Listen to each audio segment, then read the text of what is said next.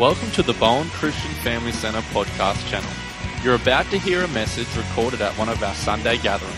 We pray you are blessed and enjoy this inspiring message.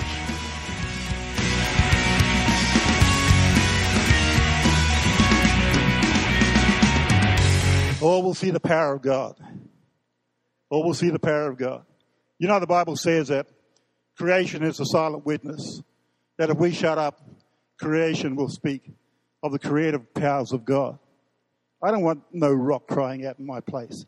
I don't want no tree to show God, this world, the power of my God. I want to speak that power. I want to be that power walking on the face of this world. I want to be that representative of heaven's power and majesty in here in this community of Bowen. Amen? In this town. Saints, it's no longer about us. Amen? It's no longer about us. You gave your life to Him. You lost your life when you gave it to Him. It's all about Him now. Hallelujah. So I want to get into this morning, and to do that, we need to read from Ephesians 3:20. So we're going to do this, and I got this on Monday, so apart from all the travelling around, I put together this sermon. Most of this was written under a tree while I was sitting at Waterwell, waiting for the kids to come back. And so I spent all the day sitting under a tree. So I pray that you'll take something home from this morning. Ephesians 3:20, now to Him who is able to do immeasurably more than we can ask or imagine, according to His power that is at work within us. In verse 21, to Him be glory in the church and in Christ Jesus throughout all generations, forever and ever. Amen. And of course there's a theme with that. And the theme is there is more. There is more. And when I got this on Monday by text, the first thing that came to mind was this picture of Oliver Twist. You ever seen where he's standing there with a bowl of an empty bowl, and he's standing there, and there's this big dude sitting on the table, and he walks up to this big dude and he says, "Please, sir, can I have some more?" Or basically, can I have more? So I had that picture in my mind, and I'm thinking, what more do we want? What more do we really want? In terms of the things we have in Christ, do you want more faith? Well, Jesus says, if I have faith of a mustard seed, I can move mountains. Do we want more power? Jesus says, in my name, you'll cast out, heal, and deliver. Do we want more authority? Jesus said, all authority is mine. Then He said, I send you with that authority. Do we want more financial security? My Father owns the cattle on 1,000 hills. What more do I really want? What more do I want? If I have everything in Christ Jesus, what more can I ask for? And yet the writer of Ephesians challenges us with this thought. Hallelujah. God, who has given us so much, and we understand the much that we have. Paul challenges with the idea to ask for more, not because we need more or because we want more, but because He is able to do more than we could ever ask or imagine. Do you get that? It's not because we want more or we need more. It's simply ask for more because He can do more than you ever want. Hallelujah? You understand that? Our God has immeasurable faith. He can do more than we can even imagine. Can you imagine that? Imagining more. Hallelujah? What more could I want? Now, if you say Ferrari, I'll throw something at you. You don't need that. But what more could I possibly want? And yet that's what we're going to tackle this week. And I'm sure you're going to hear several different variations of the more. But from my perspective, I'm going to look at two issues here that I believe can be brought to light. The first one is accessibility, and the second one is credibility. So in verse 20, it says, to Him who is able. We understand that. We have access to God. He is the one who is able to do more than we could ask or think. We have access to the one who has more, can do more than we can ask or think. Accessibility. He says, come in boldly. Come into the presence of God. So accessibility is one thought I want to bring to the table this morning. Credibility, in verse 21 it says, to him be the glory. See, you can do more, but he gets the glory. Because we have to understand first, we can do no more without him. Hallelujah. You know, you have strengths that are given to you, natural strengths and abilities. You have a mind. God's people can think for themselves, really. God gave you a mind so that you might think. I love Ravi Zacharias' radio show, and it says the theme of it is, let my people think. So we can do these things. But like Paul, we have to come to a place where we say, everything that I know, everything that I can do, every strength that I have, every power that I'm capable of, I consider as rubbish in the light of what he is or who he is in my life. We have to give up that he might excel in every circumstance. For he is the glory. To him be the glory. He will not share his glory with us. It's not me doing this, it's him. To God be the glory. So two things. Credibility and accessibility. Hallelujah. See, we are his sons and daughters. Amen. But imagine if your son or daughter, if you have sons and daughters, imagine if all they came before you every day and all they did was ask, and never gave anything back. Now, I have 3 children. No, she's not smiling. I better not go any further. You know, sometimes I have to, when I was, you know, if I counsel or if I talk to families, young families, sometimes they can't see past the moment. And so a lot of the times I have to sit down with them and I say to them, you have to see beyond this moment. If you're going to survive this journey, you've got to see beyond the moment, to the moment when you're sitting at the table with them and having an intelligent conversation. Because everything at that point is just rubbish. It's just blah, blah, blah. I mean, I don't know how many TV programs I watched when my kids were growing up, but I couldn't watch anything else but the wife was a very strict individual. And if I was watching TV and the kids wanted to come in and watch something, it would be theirs choice rather than mine. Like, don't be, what do you call it? Don't be stingy. Now the grandkids are coming in and I've got 3 TVs and they're flogging every one of them. If Evie's in the front watching her TV and I'm sitting in my TV, she'll come in and sit with me. Then I have to turn my channel over to her program. If I don't do that, I'm the meanest person on the face of the earth. It's not like, yeah, go and watch your own TV. No, that's not possible. It's because mine's better for some reason. Same program. Anyway, we won't get into that. Hallelujah. We have access to God.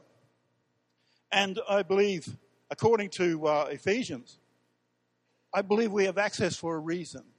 I believe that as we grow, access to God becomes more mature in its requests. It's not for me anymore. I'm coming on behalf of somebody else. Amen? So we have so much. We have so much to thank God for, and we have so much that we don't need anymore. But God says, Paul says in Ephesians, ask God for more. Matthew 7:7, ask and it will be given you. Seek and you will find. Knock and the door will be open to you. We have so much already. Why ask for more? Hallelujah. I love what I just read it down here while my young sister here was speaking. And I love what you said. Can anyone, have you ever seen anyone so sick you just want to see them raised out of their bed? Remember saying that? Is that what I said? Is that a quote? Yeah? Do you need to correct that? See, I don't write well. I mean, I'm trying to read my own writing. Ever seen anyone so sick, you just want to see them raised out of their bed? Well, you know that we have access to the one who was able to make that possible. But I don't believe it's a case, really, as I understand it, I don't believe it's a case of saying, God, raise them up. I believe God has given us power to go lay hands on the sick and raise them up from their sick bed. We just have to believe as we move by faith. You understand what I'm saying? A lot of times we sit back and we say, God, do this, God, do that. And he says, no, you do it. You do it. But I believe we have to be moved by compassion, not by any other stream of emotion. And let faith rise in our hearts. Now, we're going to get into that a little bit more because I love what, and that really spoke to me this morning. Have you ever seen someone so sick you just want to see them rise? I've seen sick people. I've not always felt that they should lay hands on them or raise them up from their sick bed. But when my family gets sick, that's when I fall on my face before God. That's when I get down on my knees and begin to pray. But wouldn't we make a moment? Wouldn't we have a moment if we moved in that same compassion for everybody on the face of the globe, whether they're family or not? Anyway, let's put that to the side a moment. Hallelujah.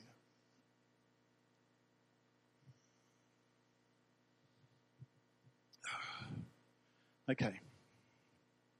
So I want to bring some balance to the idea of asking, because it seems to me like if all we did was ask, and gave nothing back, that relationship could put a strain on that relationship. I know it would put a strain on mine.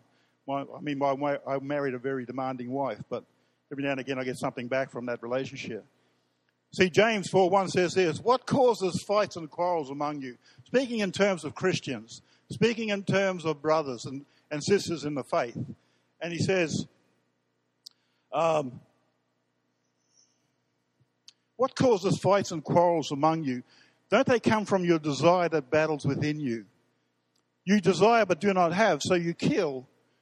In scriptural terms, hating your brother is killing. Amen? It's Bible in the Old Testament, thou shalt not kill. In the New Testament, Jesus said, if you hate your brother, you murder him. So in that context, you desire but do not have, so you kill. You covet but you cannot get so what you want, so you quarrel and fight. You do not have because you do not ask God. And in verse 3 is interesting. It says this, when you ask, you do not receive because you ask with wrong motive, that you may spend what you get on your own pleasures. See, we don't have because we don't ask. And even if we do ask, we don't receive because of wrong motive. I think Paul says ask. James says ask, but check your motive. Why are you asking? We have access to God, but the things that you ask for could be turned. I mean, I've lived in this thing long enough to know, and I've heard statements made.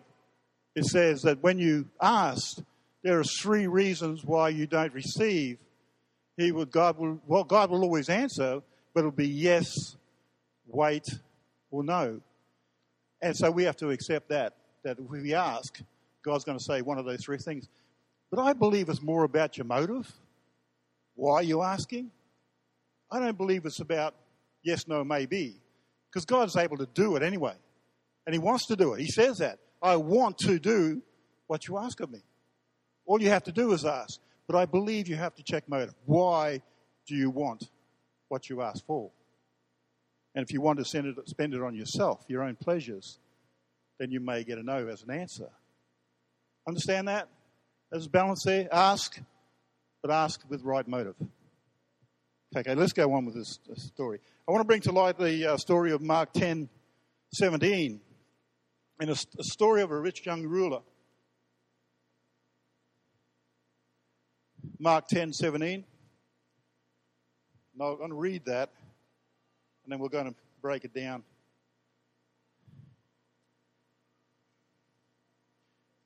I love it. This says, as an introduction, the rich young ruler.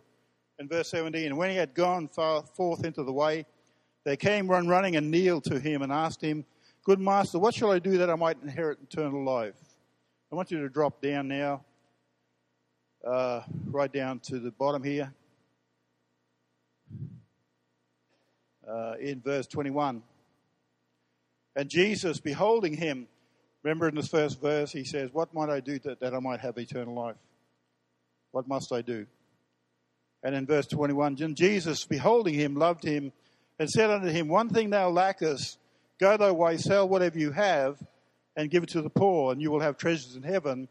Come, take up your cross and follow me. And in verse 22, and he was sad at that saying, and went away grieved, for he had great possession, or he had much. So that's the reading. Let's break that down a little bit. Some of the things that sort of stuck out to me, in verse 21, where Jesus looked at him, loved him, and said, one thing thou lackest. See, what interests me about that response is that that's not what the young man asked. This man had everything. He was rich. He was young.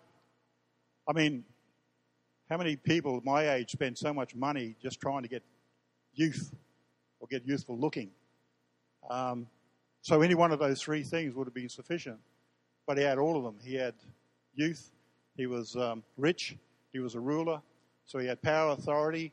He had financial security. Everything that we'd probably look for in life. He had it all in this one person. And so he comes to Jesus and he says, what shall I do that I may inherit eternal life? Jesus says to him, one thing you lack. And that wasn't the question. So he didn't ask what I lacked. He asked, what shall I do? It seemed that he lacked nothing. And Paul said, and this is what we're reading from this morning, ask for more. Didn't Paul say ask for more? God, who is unmeasurable riches, he invites us into his presence to ask for more than what you have. And so the challenge in this story is, why didn't Jesus just say to him, well, you have all this and that's great, but I'll give you eternal life. Didn't Jesus come to give us eternal life? He didn't say we have to pay for it. He didn't say we have to do anything to accumulate this. So this young man, in asking, was simply asking what Jesus said he would bring. He promises us eternal life. I didn't have to pay for it. I didn't have to do anything for it. He just says, I'm going to give you eternal life. And yet this young man comes along. He says, no, you've got to sell everything that you have, then I'll give you what you want.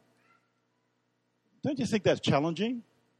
Like, we have so much in this life. Amen. I've got family. I've got, I drive a Hyundai. What more could you want? I mean, we have so much in this life. And I've never read where Jesus says, sell all you have so that you might inherit. Because everything was freely given. He gave us eternal life. He's never asked of me that I would sell my Hyundai and Holden and my boat and my golf clubs. He's never asked me to sell those things, give it to somebody less fortunate than myself, and then you'll inherit what I've promised.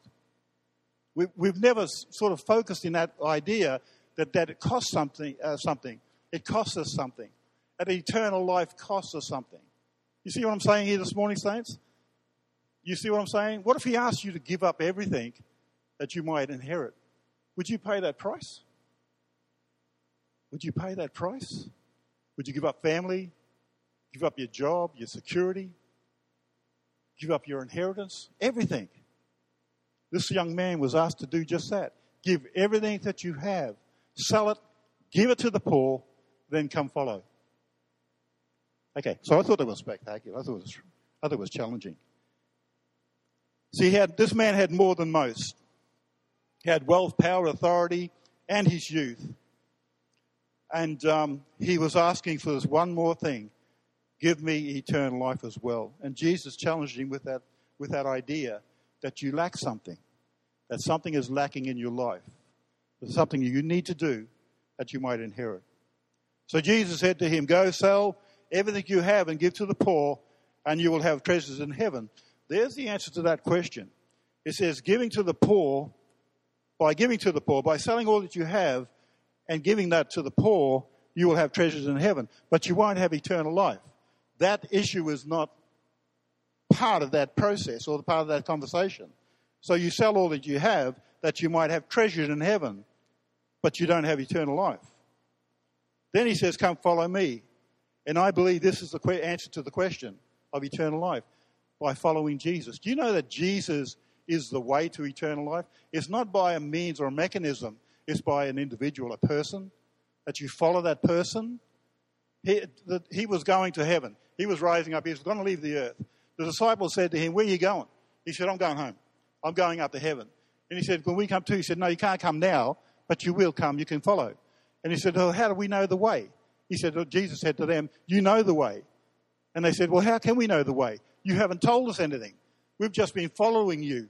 But it's in following Jesus that leads you to eternal life. Eternal life is not given. It's something that's added to you as you go, as you follow Jesus. You see what I'm saying this morning? To have eternal life is in the following. See, Jesus was saying to his disciples, you've followed me for 3 years, and by following me, you'll be where I am. Amen? Understand that? By following Jesus. What does that mean? It means that whatever he says to you, we are to do it. Yeah? The trail is obedience. It's by walking in obedience to God's will, to God's word. See, his word is a light to my path, a guide for my feet. His word is a light to my path. What he says is the way to eternal life. The only way you're going to find that is by following the footsteps of Jesus. You can't buy into this because you have money. You can't buy into this because you have power. You can't buy into this because you have authority. You have to follow Jesus. From the richest to the poorest, from the smallest to the greatest, all must follow Jesus. And whatever he says to you, that's what you have to do. So he might not demand of me my possessions, but he demands of me something. He will demand of you something. He will demand your obedience. Amen? This is all about him, saints. It's all about him. We can't have it our own way. We have to buy into this by our obedience. And whatever he asks you to do, do it. I love the first miracle that Jesus ever did. It was in the wedding at Canaan. And Mary, this amazing woman, they ran out of wine. So they came to Mary and spoke to her. And she said, oh, I'll go and speak to Jesus. So she goes and speaks to Jesus. And he says something like, it almost seems like a rebuke or a hesitant response. She says, they've run out of wine. He says, what's that got to do with me? And then she walks away and she makes this amazing statement. She says, whatever he says to you, do it. Don't you think that's amazing? What's this got to do with me? It's not my time yet. And she walks away and says to the young men, whatever he says. Now, he says something really peculiar. He says, go and fill some water bottles up with water. And so they do that, and when they brought it out, it's wine. But it was in the doing, in the following of his directions, that made that miracle an amazing miracle. And it's by doing what he says to us, it's by doing what he says that we're going to see an amazing year. Amen? It's by doing what he says, not because we want it, but because in our obedience, he's going to bless us. Hallelujah. That's where the blessing is, not in us wanting to do something, but us being obedient to what he wills us to do. See, we want to do so much for God. Amen. I want to just go and save this world. I just want to get out there. But you're not going to do anything without him. Hallelujah. Hallelujah. For him to the glory. Amen. To God be the glory. I've just got to keep drinking. I think I've drained myself. I think I've got no water in me. Hallelujah. So this rich young man went away because the Bible says he had so much to give. And you know, the sad thing is sometimes we'll walk away from God because what he has asked of us is too demanding. Our pastors, Pastor John and Helen, they left home and family to come up here to serve this community. They left everything behind to come serve this community. That's sacrificial lifestyle, amen? That's sacrificial living. It's when you're prepared to give everything up to follow that leads the pathway to life eternal. Amen? I'm sure that today God is asking us to give up something. Not so that we might have salvation, but we might learn what it is to walk in obedience to God. Do you know that Jesus learned obedience by the things that he suffered? This saintly person who knew no sin learned obedience by the things that he suffered. And we're going to learn obedience by the same way, by doing what he's asked, even if it means suffering of some sort. Okay, so it says, come follow me, and you will have eternal life. So we have access to God, but what a price. Jesus essentially said to this man, deny yourself, take up your cross and follow. I'm going to read you from Matthew 16:24.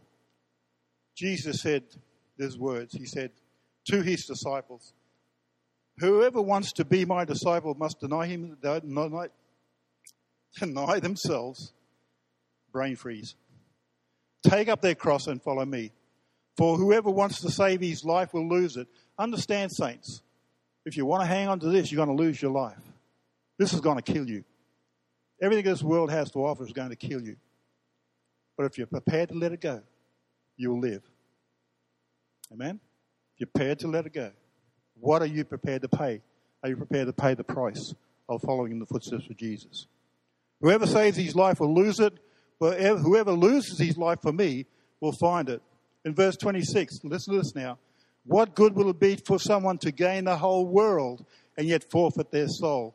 Or what can anyone give in exchange for their soul? The question this morning is wealth, power, authority worthy of such a loss? Credibility. I just want to get quickly into credibility now. We're almost over. Credibility is the quality of being believable. Credibility is the what did I say? Quality of being believable or trustworthy. My young sister here said this morning, God is faithful. God is faithful.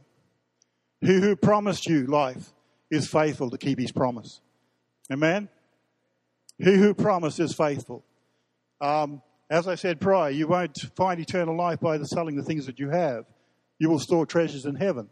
But you'll following in the footsteps of Jesus, you'll find life. God is trustworthy. See, the story of Gideon, and I won't go into any great detail, is a story of trustworthiness to God. Now, again, let me give you an example of this. Judges 7 is found, the story is found in Judges 7. Gideon destroyed an army. Now, I heard this number somewhere, and I tried to find it again, but I couldn't find it. But I believe it's a rough estimate of how many men that Gideon was facing. So it was like 180,000 fully armed men of war. Gideon was facing an army of 180,000 heavily armed warriors with 300. Gideon didn't start off with 300. He started off with 32,000. He started off with 32,000. Let me slow down. Then God says to him, there's too many for me to save Israel. Because if I save them with the 32,000, you can think that I did it on my own strength. So I'm going to weed that number out. So from 32,000, he went down to 10,000. God says to Gideon, you've got too many. He's facing an army of 180,000. Keep that in mind. He's got too many with 10,000. God says to him, no, it's too many. Let's go do one more exercise.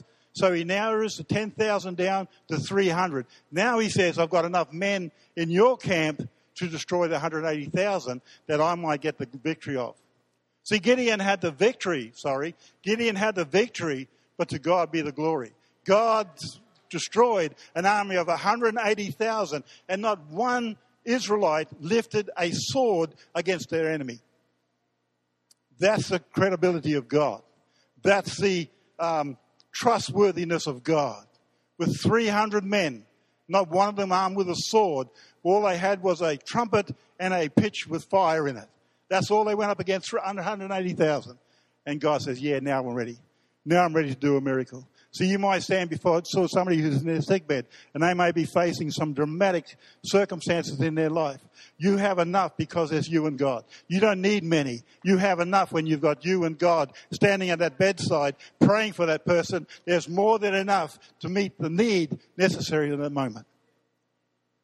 Hallelujah. God is trustworthy. God is faithful, and he will do it if we ask of him. Can I have the musicians up, please, mate? Can you just tinkle? You see, it's an interesting thought, I thought, as I was putting this together. God even thought they had a chance with 32,000. I thought that was interesting.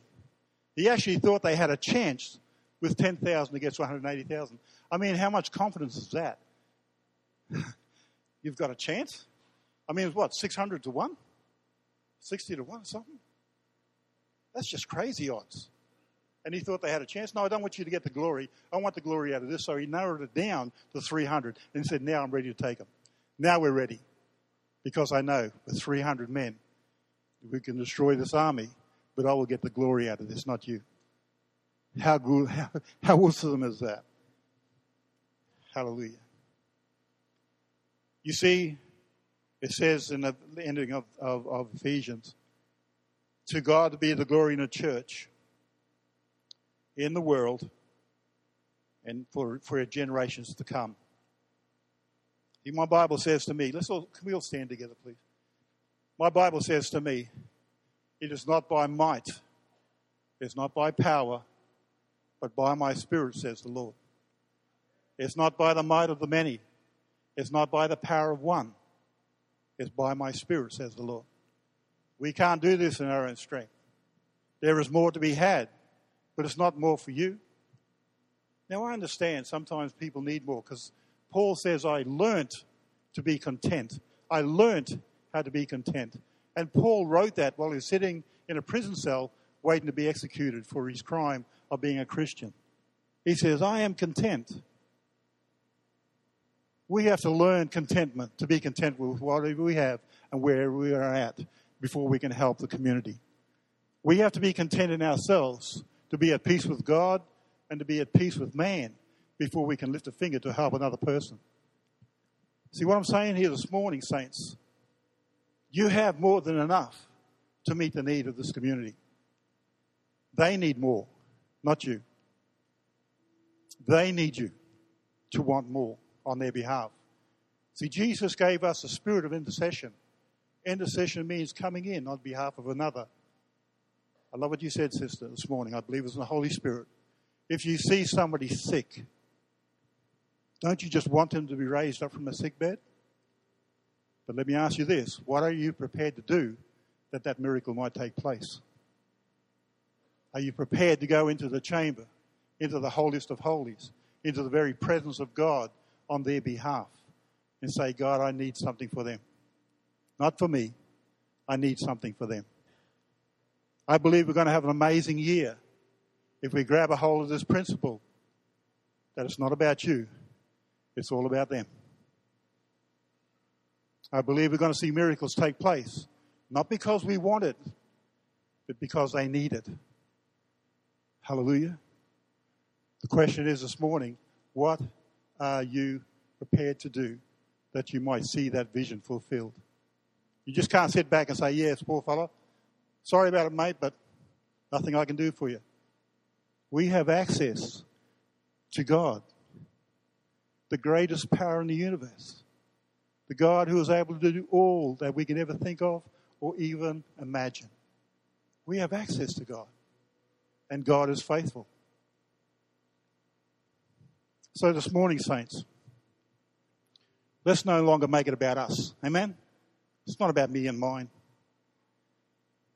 But it's about the community that needs us to be intercessory for their behalf, to come into the presence of God for them. Now, as I said before, sometimes people need more and have to learn how to be content. So this morning, I believe the prayer line should be along those lines. Now, you may need more, so come. Come. Come and let's ask for more. But for those who have contentment in their life and know that they don't need any more, they have everything in Christ Jesus, I want you to come on somebody else's behalf. I want you to picture right now somebody who's sick, laying in their sick bed. And I want to ask the question, what will you prepare to do that you might see that person raised from that bed? Amen? Thank you for tuning in to Bowen Christian Family Center's podcast channel. For any more information on our church, the preaching, or Jesus and Christianity, feel free to check out our church website, www.whitsundayacc.com.au.